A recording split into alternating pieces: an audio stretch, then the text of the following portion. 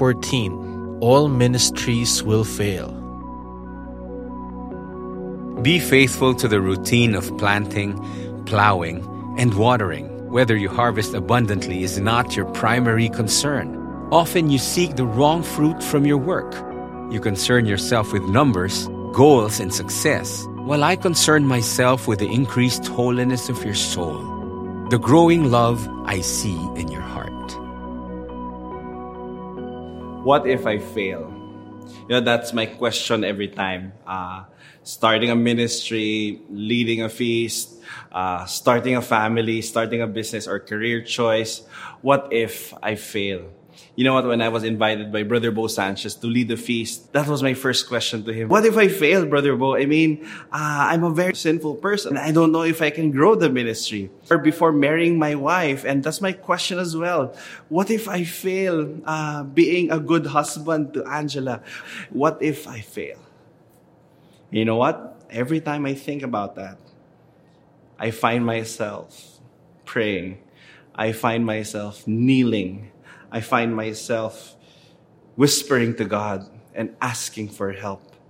And deep inside my prayer, deep inside my heart, I feel Him just speaking to me and just telling me, you know what, John? Yes, you will fail. You will fail.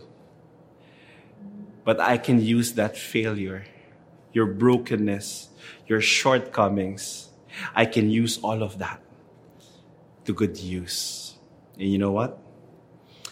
I did it afraid. You know what? Something in me was being fired up. Something in me was just connecting to the Lord daily, that I cannot do this alone, that I need the Lord consistently in my life. At the end of my life, I'll face my Creator, and I'll face Him, telling Him, Lord, I've done my best.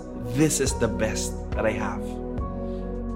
Lord, you are not impressed by the yield of my labor, but whether I sweeten each lowly task with humble love. In my service, assist me to see beyond the world's preoccupation with tangible measurements, but rather to pursue the treasures that are invisible to the eye. Reflection: how much love do you put in everything you do? You can watch the video version of this episode at feast.ph/embraced.